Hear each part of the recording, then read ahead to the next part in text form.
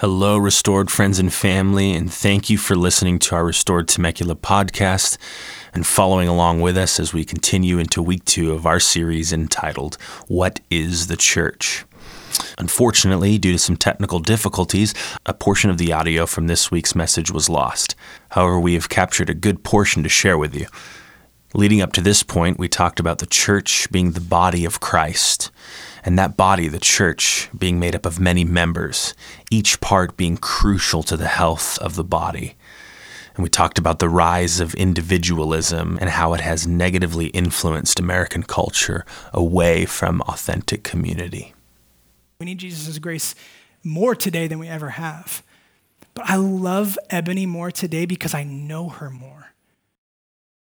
I know the intricacies of what she struggles with. I know what her fears are. I know what her insecurities are. And because I know her more, I have a choice. I can reject the things that I don't like about her or the things that are inconvenient for me because if my life is centered on me, or I can choose to love her fully for who she is today. The truth is that individualistic culture is wrong about where strength comes from. It does not come from within. It does not come from self. That's a lie. Think about rope. You guys know rope. It's like a bunch of threads together, right? And when they twine together and they intersect and they come together, it's stronger. That piece of rope is way stronger than one of the threads that make up that rope. I mean, think about like the shirt you're wearing. It's fabric. It's the thread. But when it's intertwined, it's so much stronger. I mean, it's ridiculous to think that living an individualistic, isolated life is somehow you're going to find strength within yourself. That's a lie. Strength is not found in isolation. Strength is found in connection, in real connection, not faux connection, not with the filter, but the real deal. So my friend, I need to ask you this in love. How connected are you? Like, how strong are your relationships? And by strong, I don't mean how many do you have. How strong are they? How integrated are they? Better yet, how known are you? Do you find yourself presenting like, this is who I am? Can we just acknowledge that takes courage? It really does, because you're putting yourself out there. This is like, do you find yourself presenting the real you or like this phony version? I think dating is that. I think dating is like, I feel like pastoral counseling, I want to believe it, like a good 25 to 50% of pastoral counseling is dating horror stories and people who are like just dealing with the garbage and the pain of dealing with dating. But isn't that what dating is? Dating is like, hey, let me figure out what's going to make you happy. I'm going to present myself that way so that you will accept me. It's like the opposite of what you want to do if you want to find a spouse. Because all that junk is going to come to light someday.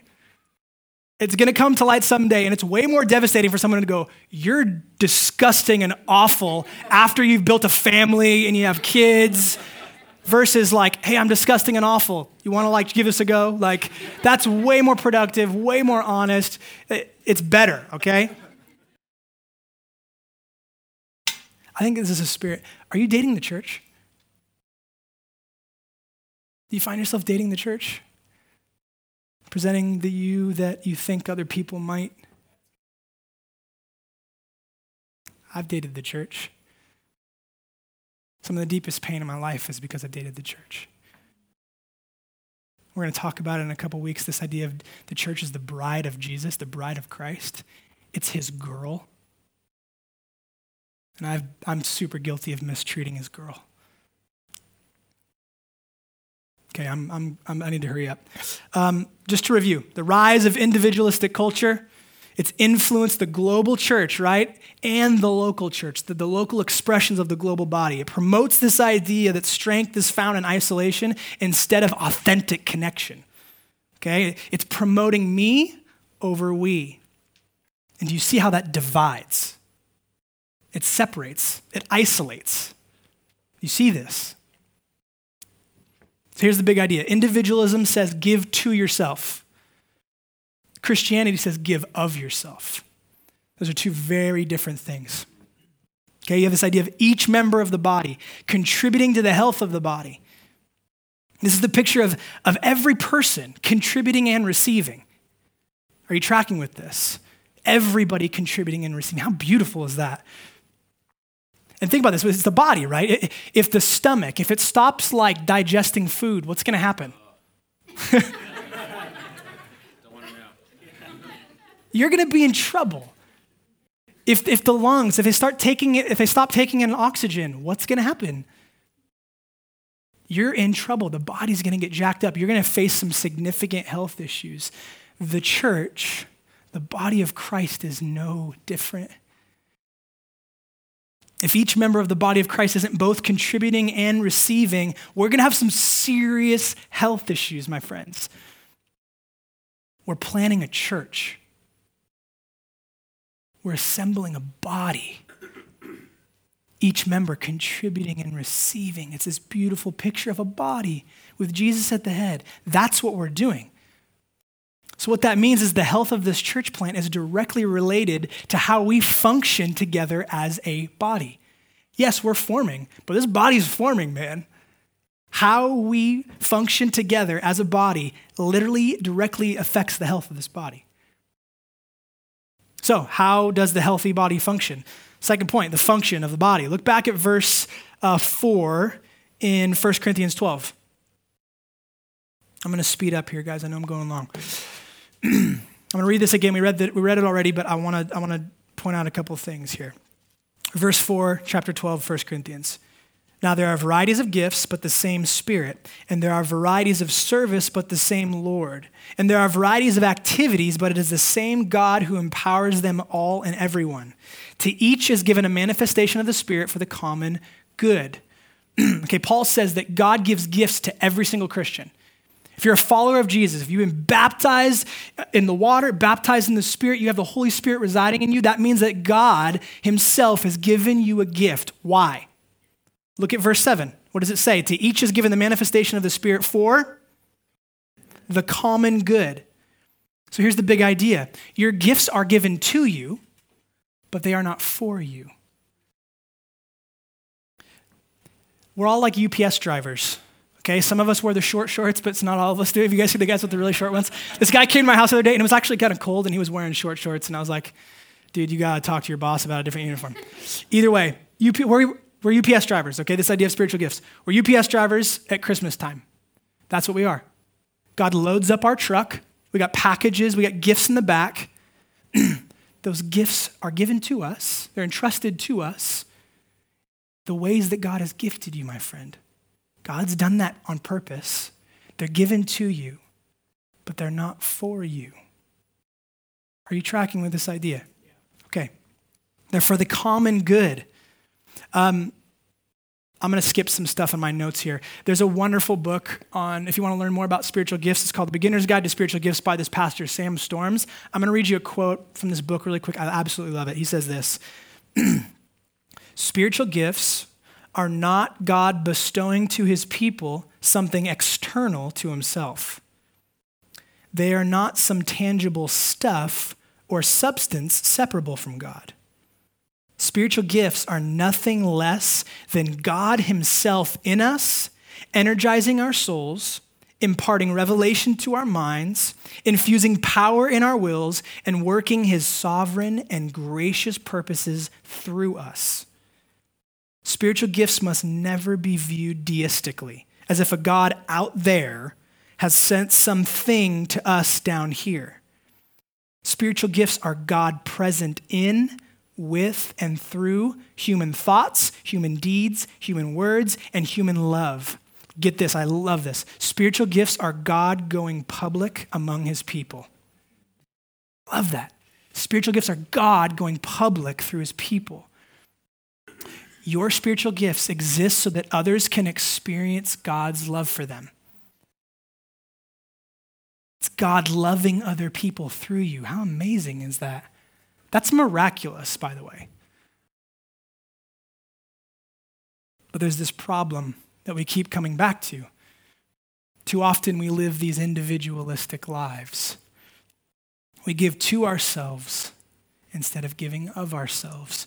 We use our gifts to secure an identity for ourselves. Hey, I can do this, check me out. I'm good at this, check me out. We give to ourselves instead of giving of ourselves. We hijack the gifts entrusted to us. We're like the UPS driver that loads up the back of the truck and then drives home and doesn't deliver the packages.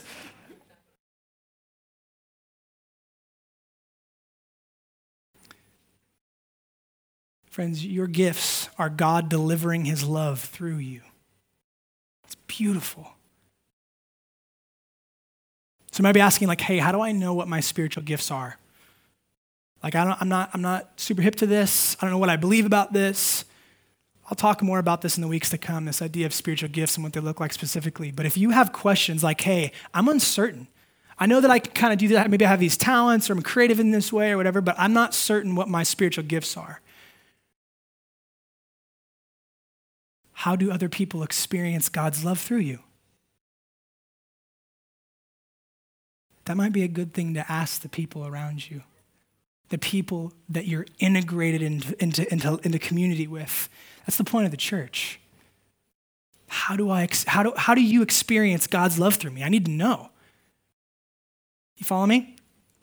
Go ahead, if you're taking notes, write this down. There's a list of spiritual gifts from Romans chapter 12, 1 Corinthians chapter 12, and Ephesians chapter 4. I was going to take some time and kind of go through this, but we were like, I don't have time.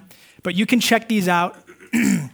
They're really helpful. This is not an exhaustive list. I'll say it again. Romans 12, 1 Corinthians 12, Ephesians 4.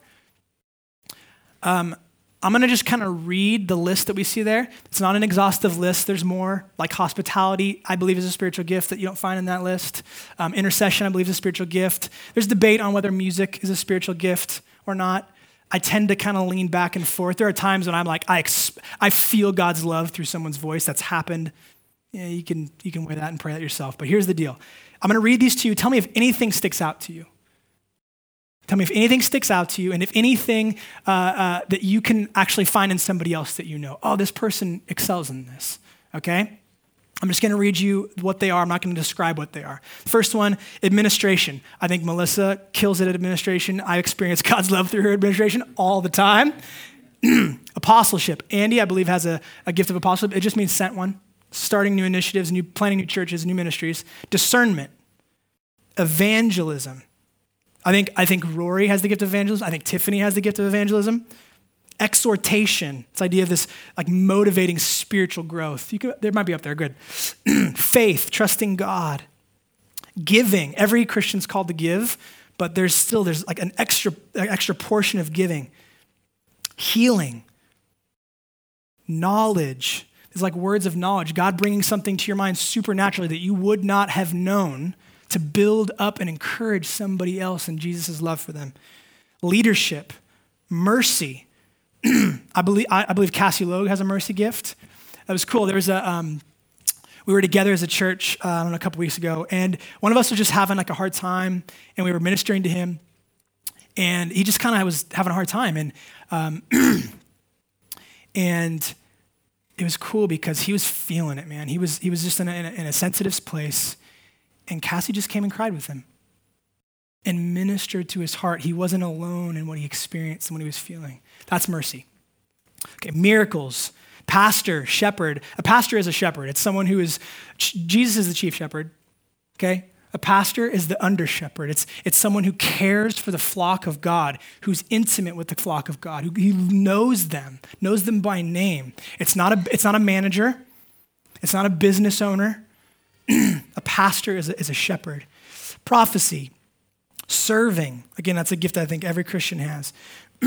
Teaching. Tongues. Interpretation of tongues. Wisdom. I don't want to spend any more time on this. We can do a whole nother message on spiritual gifts.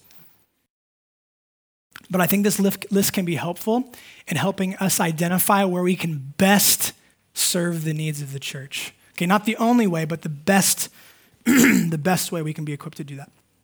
Okay, so let's keep reading. Verse 14, chapter 12 of 1 Corinthians, Paul's going to draw our attention to some important insights, okay? Excuse me. Verse 14, let's keep going. For the body does not consist of one member, but of many.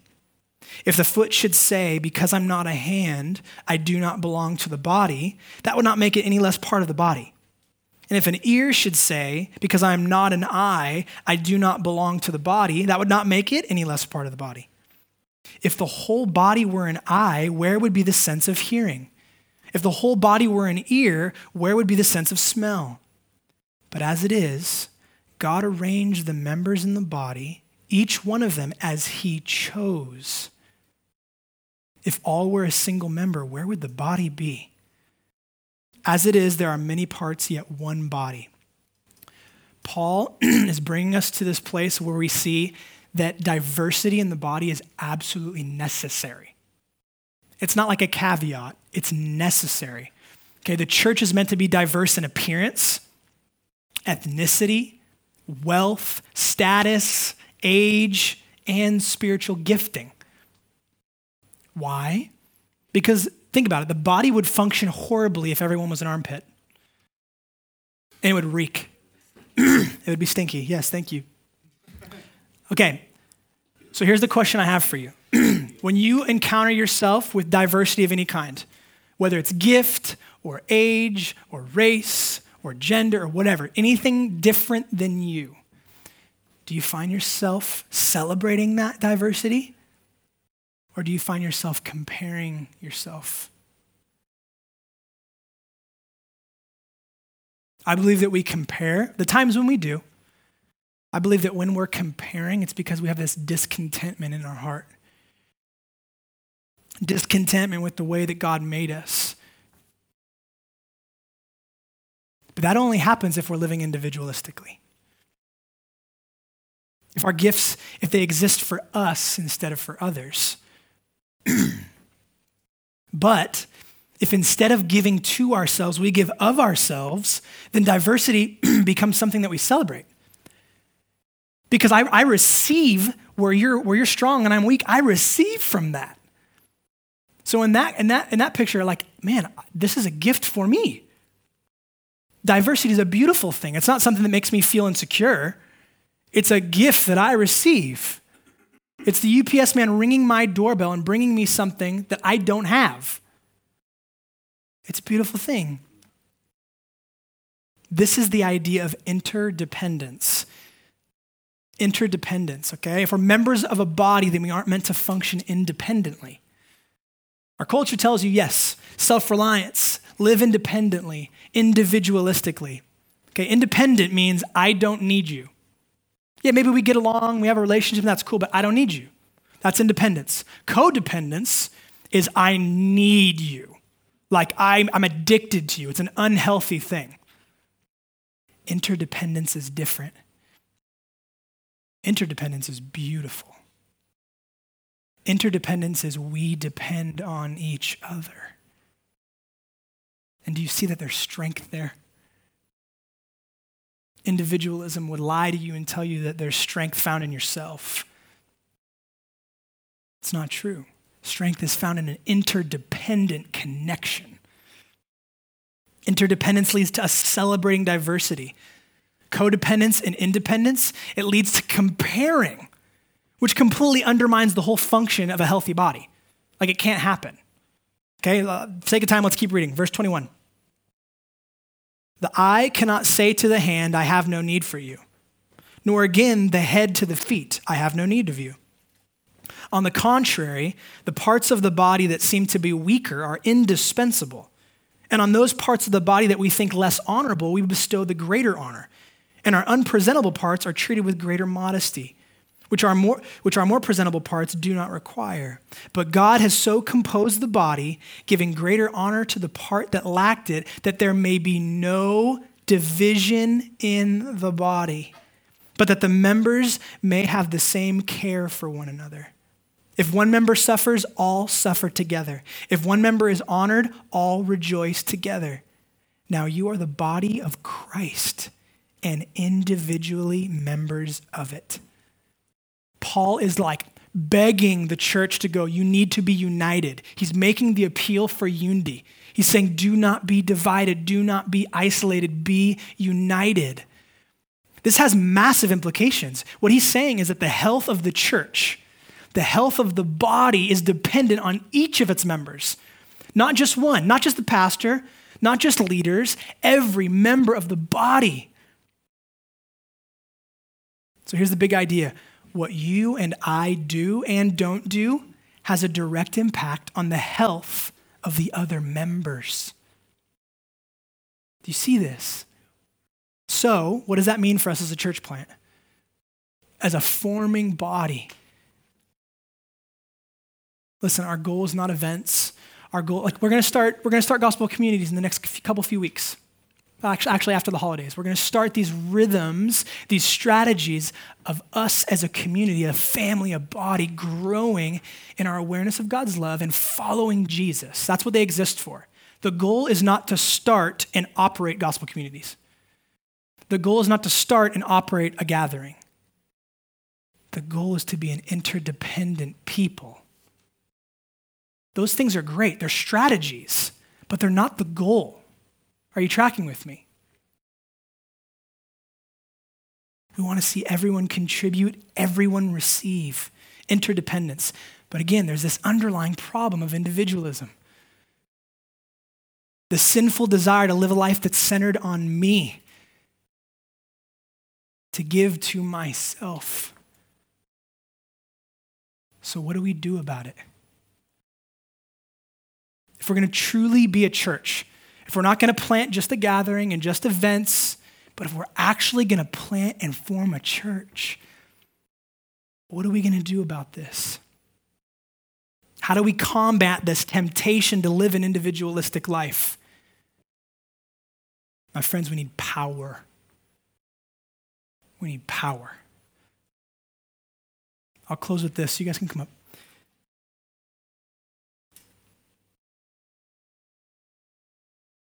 My final point, the power to actually be the body. Flip to Luke 22. I'm almost done. Luke chapter 22. This is the night before Jesus is murdered.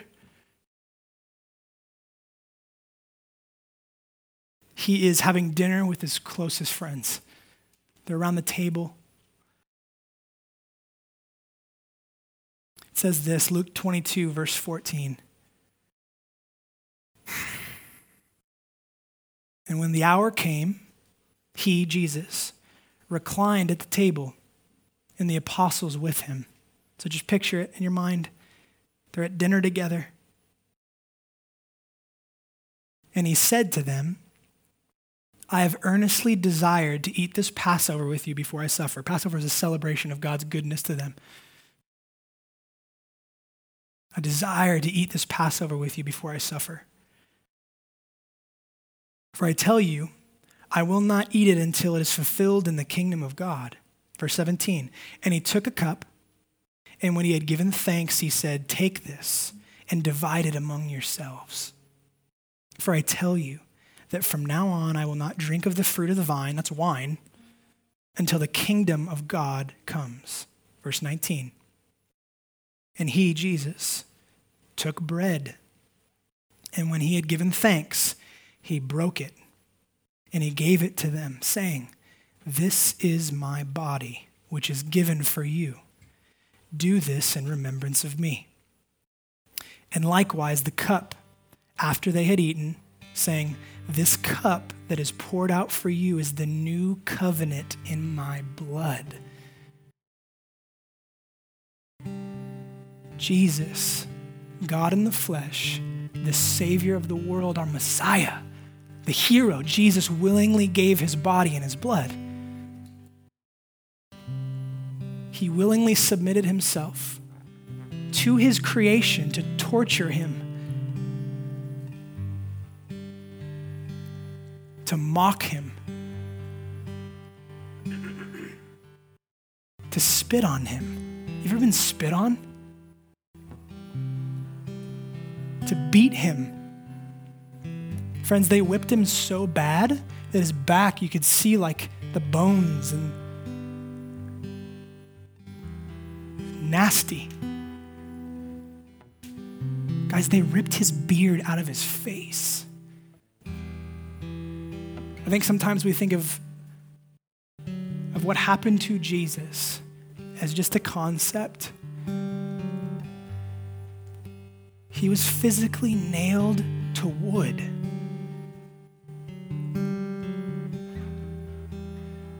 Jesus knew that you and I would live these me-centered lives, that our focus would be on giving to ourselves.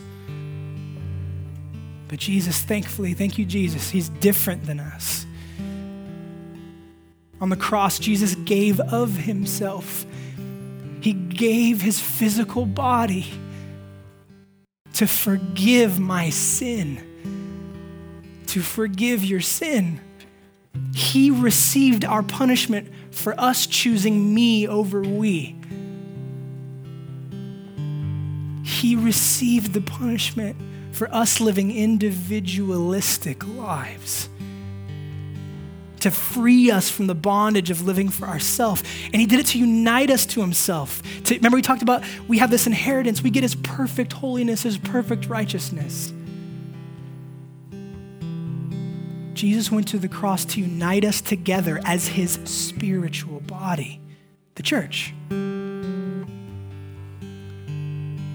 My friend, it is only when you see Jesus giving of himself to you that you will actually be able to give of yourself to others.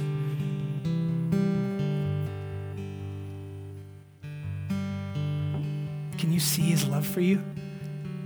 Like, can you see it? If not, you're gonna live a me-centered life, and it's gonna destroy you. If not, you'll miss out on the joy of being a member of the body of Christ, of experiencing God, blessing others through you and blessing you through others. Some of you guys are like, God's quiet. I'm not experiencing him. Where is he? We are his hands and his feet. Jesus said, "This is my body, which is given for you." Friends, the church is an interdependent people. Jesus' body given to you. Guys, there are gifts in this room. There are gifts in this room. There are people in this room that are gifts directly from Jesus himself to you. This is my body, which is given for you. Do you see this?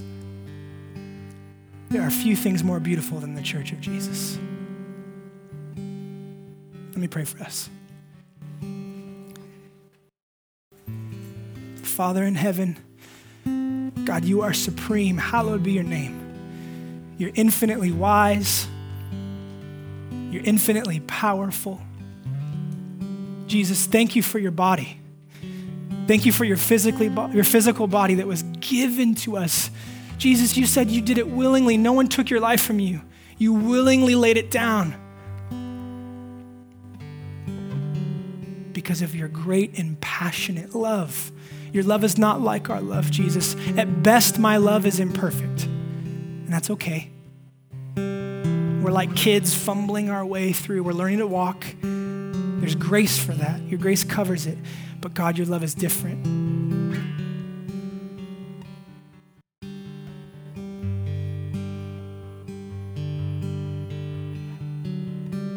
I feel like there are wounds in the room.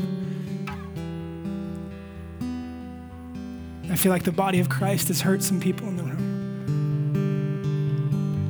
So Spirit of God, would you minister to those that have experienced the pain of things associated with your body not being used to contribute love, but actually bringing pain.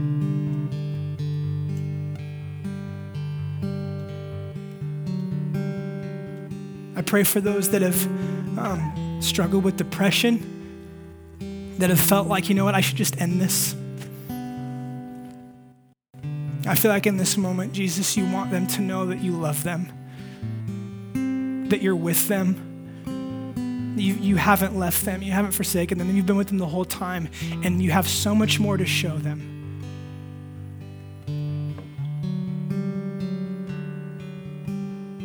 In And Jesus, I praise you in this moment for the work that you're doing.